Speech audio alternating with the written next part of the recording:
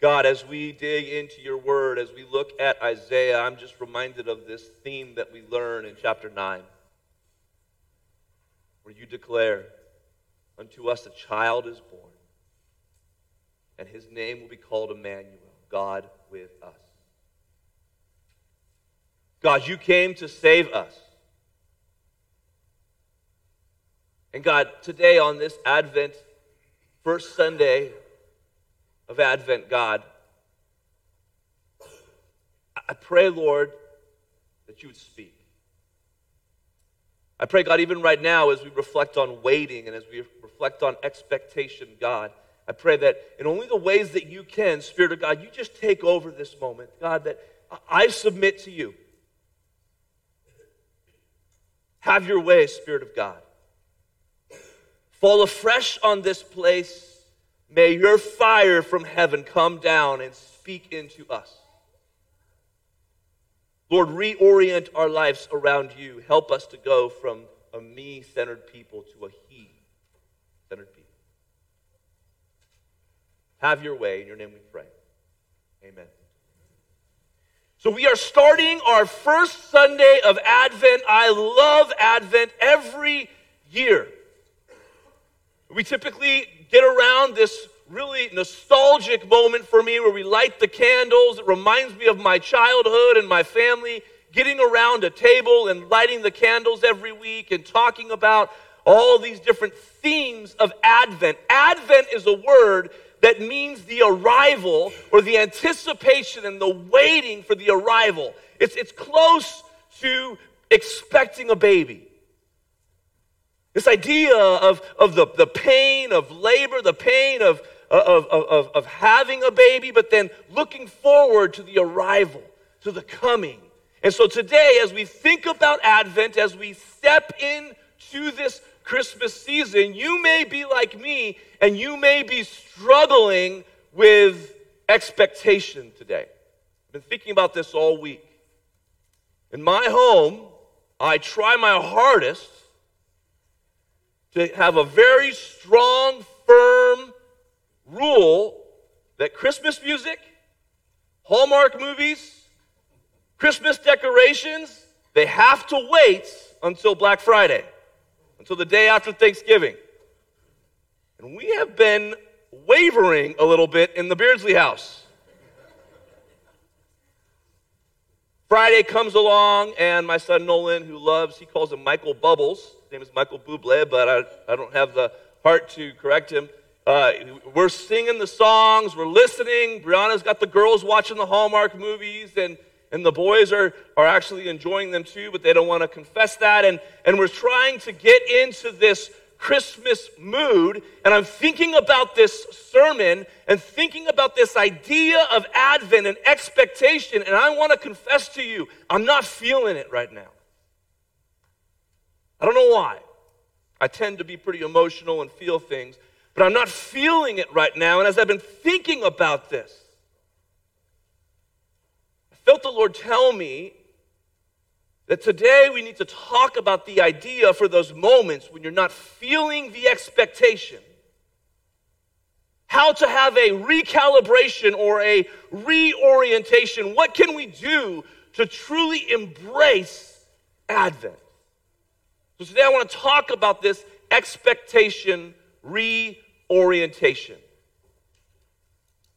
Because maybe you're like me and you've had moments where you feel a little disoriented. Maybe as you think about the coming of our Lord, maybe there's some angst in you, some struggle in you, some concern or some fear in you, or some doubt in you. It reminds me, as a child, I remember, mom ever said these words, me and my brother Seth were getting a little out of hand, and my mom said, you need to go to your room and you need to wait till your dad gets home. Anyone ever have that happen? Now in my home, this meant you're getting a spanking. That's what that meant.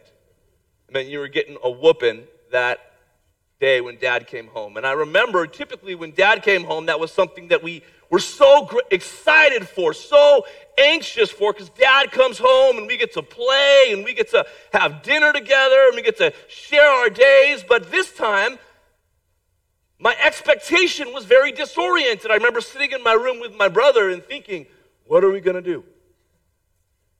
And I had this great idea. Hey, what if we put every pair of underwear on that we own? Because, spankings don't hurt that bad when you got 25 pairs of underwear.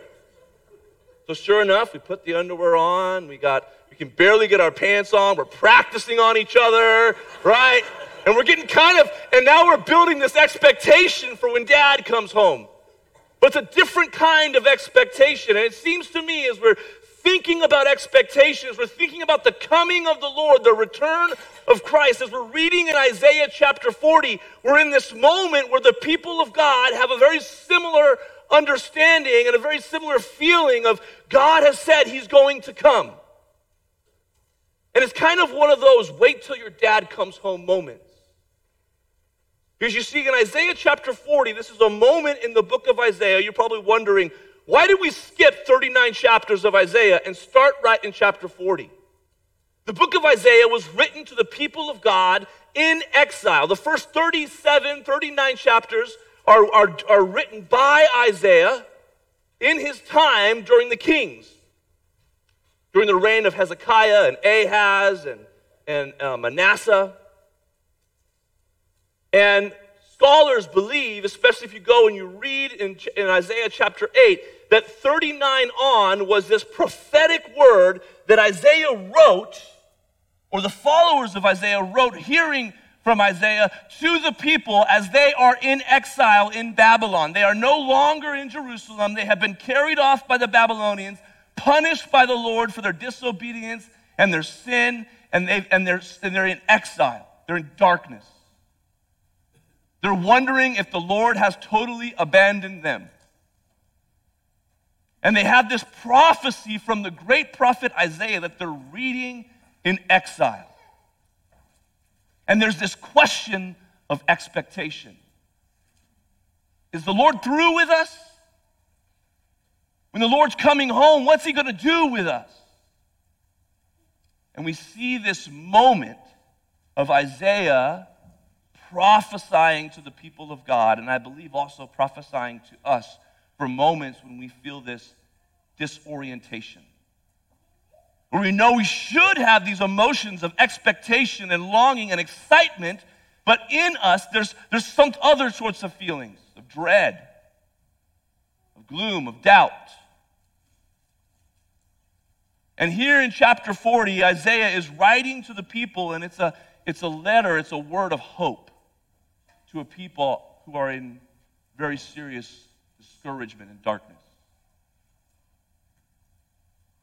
And as we think about this, as I've been wondering, Lord, how can I have this reorientation of my expectations? I believe there's three things that the Lord is telling the people of God and telling you and me for those moments when you just feel a little disoriented. Maybe those moments when you're just not feeling the expectation of Christmas. And the first thing is, I believe the Lord wants you to pay attention to your theology. To think about what you're thinking about. The word theology is a fancy word that just basically means the study of God. As you think about your expectation, your thoughts about God in this moment that we're in today, and maybe you feel a little disoriented. Maybe you feel a little far from God. Maybe you feel that there's some loss or some pain. Is to truly remind yourself of your confession and what you believe about God. We see this happen here in this chapter. Verses 27 through 29, we hear Isaiah addressing some bad theology and correcting it. Verse 27 says, "Why do you say, O Jacob, and speak, O Israel, my way is hidden from the Lord? and my right is disregarded by my God. Israel is in exile. They're wondering if God even remembers them, and they're developing this theology that God is so far away, he's so unattentive to their issues, that they have this complaint. And we read this, and I really believe many of us feel this. We feel this in this disorientation. God is so far away or so unattentive. Why is he not responding to me? Where is he? And Isaiah, inspired by the Lord, gives us this word. He says, have you not known? Have you not heard? To me, this is like his saying to the people, pay attention. You're missing this. He says, the Lord is the everlasting God. That's a statement of theology. It's a saying that God has existed in all time. He is eternal. He's the creator of the ends of the earth. He's not just eternal, he's transcendent. Do you believe this? Check your theology. God is omnipresent. He's omniscient. He does not faint or grow weary. His understanding is unsearchable. And he, God, gives power to the faint. And to him who has no might, he increases strength. Pay attention to your theology. Alec Mortier, a commentator, says this about this moment as we feel disoriented at times or struggle with the expectation. He says this. He says, the wrong inference from God's transcendence is that he is too great to care. The right one is that he is too great to fail. As the people of God are thinking about their sin and the way that they have wandered from the Lord, as they're thinking about how they were the people of God, God had made all of these covenant promises to them, and they broke the covenant, they could be easily fall into the God has rejected us. But the beauty of being a covenantal people is that God doesn't break his covenant. And God is still saying that he is going to save and redeem his people. And we have this hope in chapter 40 here, this reminder of who God is all the way back in Genesis. And so we see this reminder to you and me to remember who God is. It can be so easy to lose this in our expectation. It can be so easy to lose this expectation and replace it with dread. I felt this just yesterday. Our family, we've been watching the World Cup. Any World Cup fans here? Okay, one of you, great. Oh, hey, Tony too. I was hoping, Tony. We were watching Argentina play and the great Messi play. One of the greatest soccer players of all time. And I remember watching the game, and I started feeling this dread, like I want to see him do well. He's such a great player. And if they lose, they're probably going to be eliminated. And I'm starting to feel this dread, and I'm starting to feel like, oh my goodness, this is such a letdown. Oh my goodness. I was excited to watch it, and it felt different. And then all of a sudden, Messi pulls this incredible shot. He has like one step, and with his left foot, he just does a low little shot all the way to the corner and scores this goal, and it erupts, and the expectation and oh yeah, that's who Messi is. And I think sometimes when our orientation is messed up, when we're struggling with expectations, we need to remind ourselves who God is. We need to remember who our God is. We need to remember how he's been faithful in the past. We need to remember the stories of what he's done in our lives. And if you're struggling with that expectation, you need to just have a little reality check on who you believe God is. And perhaps that means talking to other people and reminding ourselves together that we are a people of King Jesus. And so the first thing that Isaiah is correcting in you and me in these moments of expectation is to check our theology. Does our theology match our practice? Do I really believe that God is sovereign, that He is in control? And as you do this, there's this next step, which is so contrary to the ways that we live, and that's this: keep waiting for the Lord's renewal. This is the action part. And it's so fascinating to me. As I think about, the Lord could have said so much here. He could have said, try harder. He could have said, work harder. He could have said, do more. But actually, He says, even youths shall faint and be weary, and young men shall fall exhausted. But they who wait for the Lord shall renew their strength. As the Lord is talking to a tired, worn out, exhausted follower in exile, He just says, trust me. And this word for wait, it's not lay on the couch and do nothing, be lazy, wait. Actually, the tense is this ongoing, active waiting. It's like waiting, expecting God to show up, but waiting for Him to show up, waiting for Him to move, waiting for Him to open the door, waiting for Him to reveal to you what is next, and trusting that He will do so. And as you're waiting and as you're trusting, resting in your theology. It's this waiting. And our society pushes at this so hard. We have such a hard time. Even Christmas, it can be so consumeristic. It can be so about like FOMO. I don't want to miss out on these moments for Christmas. I don't want to miss out on this or that. Or I need to make sure I get everybody everything they want. And before we know it, Christmas is here. And we haven't done any sort of actually waiting and enjoying the presence of God. There's this great book by a guy named John Mark Comer called The Ruthless Elimination of Hurry.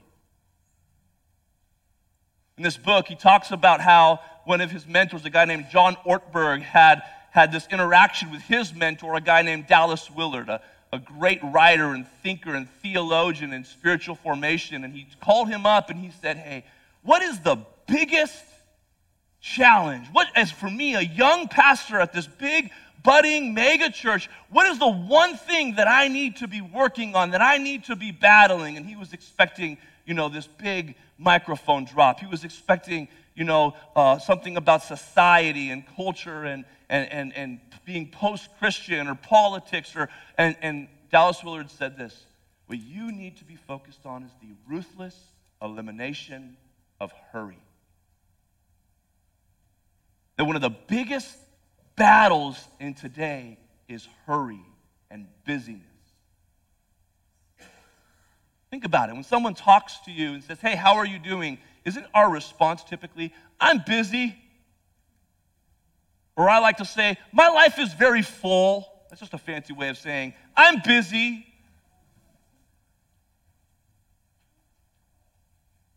In this book, John Mark Comer quotes Corrie ten Boom. He says, Corrie ten Boom once said that if the devil can't make you sin, he'll make you busy. There's truth in that. Both sin and busyness have the same exact effect. They cut off your connection to God, to other people, and even to your soul.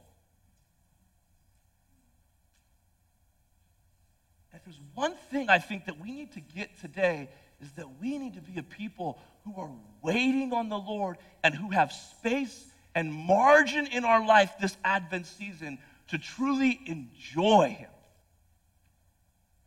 To truly enjoy our relationships, to truly enjoy what it means to be a people who wait on the Lord, who believe that His presence is what's going to renew us, who believe that the relationships around us, that when we get so overwhelmed with busyness and hurry, that we miss the incarnational beauty of presence. This is what Christmas is, right?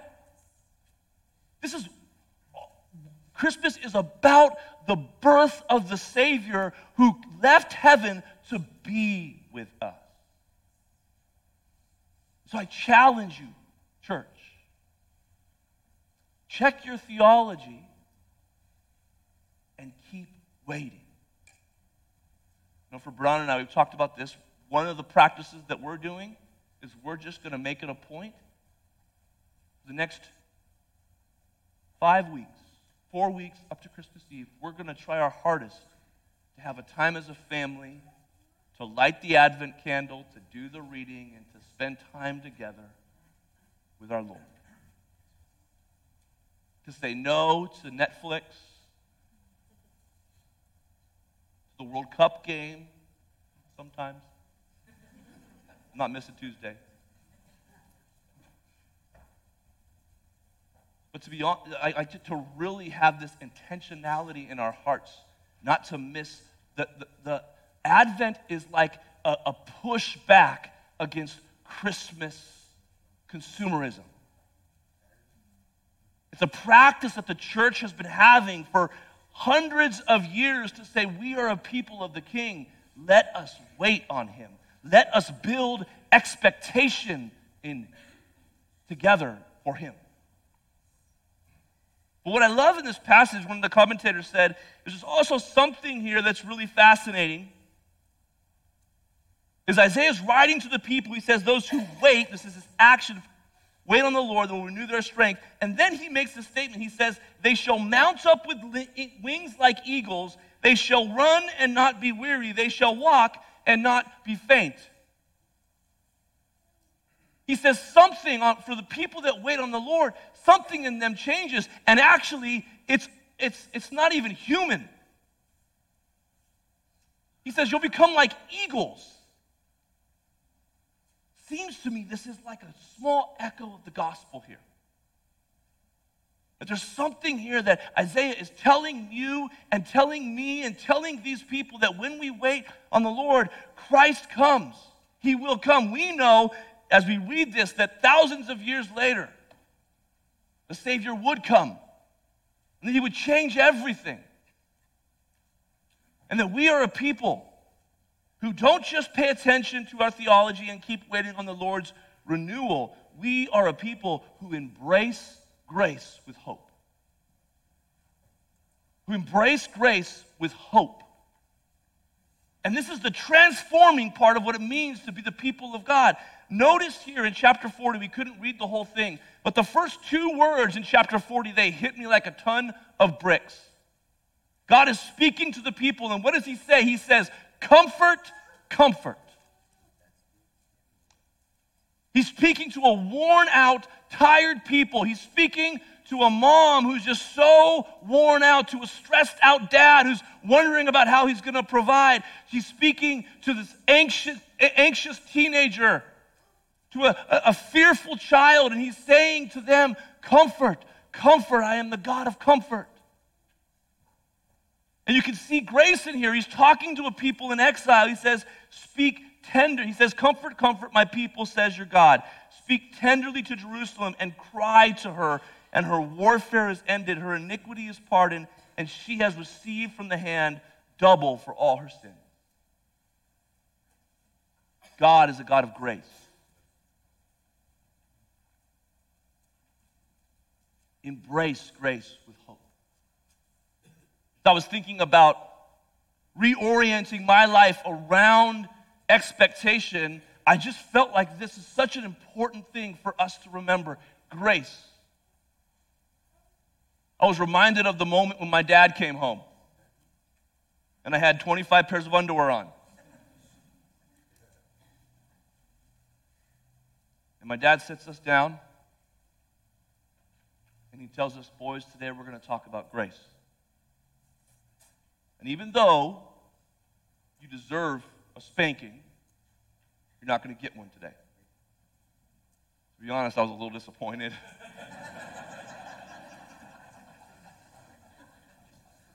But I never forgot thinking I deserved this, and then my father giving me something else. And I think one of the challenges, one of the problems that humanity has with expectation is we're still sinners in need of grace. And in this Christmas season, the enemy wants us to be a people who live in shame, who think, before I go to the Father, I need to put all this underwear on to make sure that it doesn't hurt that bad. A horrible metaphor. I won't use that in the second service. But we're thinking, I need to earn this. I need to do these things to truly embrace the expectation. And we forget that we are a people who are about grace alone. We are a people who sing and celebrate the unreasonable grace of our God, who is in the very person of Jesus. And even in this season, as we long for Christmas and we join Mary, pregnant Mary, who has the very Son of God inside her, the very redemption of humanity living inside her in the form of a baby, and we sing the songs and we say, oh come, Emmanuel, what child is this? We do so because of grace. And I exhort you, church, as you maybe today struggle with feeling the expectation, would you just let the grace of our Lord fix that for you? Would you just pray to God, God, this Christmas season, I receive your grace, I receive your gift. And let him do that work. Receive his grace and live in that. This is my prayer. I'm preaching to myself. Like I said, I'm not feeling it right now, but I'm believing it. I'm believing that our faith is real. I'm believing that my theology about who God is, about how great and mighty and benevolent and gracious he is and compassionate he is, that he is my good father, that he loves me, that he sent his son to die for me. I'm believing this to be true, and I'm receiving it, and I'm thinking through it.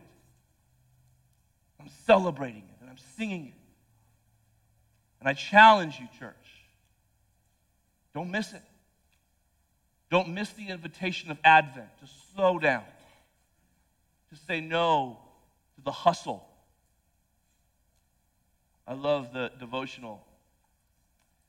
It said this. I want to read this to you. Are we participating in relationships and events that deal in hope, or do they steal our hope? Let us come to the Lord this Advent season and deal in hope.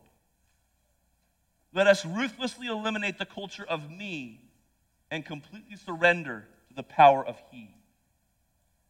In his light this Advent season, what is your heart longing for? Seems to me that the way that we reorient our life is we recognize that Advent is not with me at the center of the universe.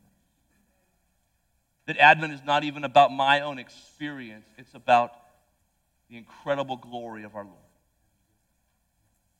And it's about, oh, come, let us adore him. Would you make sure that you have space this Advent season to adore your Savior and to receive his grace? Let's pray. God, thank you for this truth. Lord, as we reflect on this together, as we step into Advent season, God, I pray that you would build this expectation in the hearts of this beloved people. God, that in this Christmas season, God, we are so grateful for this invitation to expectation and hope. I pray, Lord, that you would speak into it. I pray in the same way that you showed up thousands of years ago through Isaiah and spoke to these exiles who were in Babylon, that you would do your work and speak into each of us today. That we would adore you and that we would receive your grace.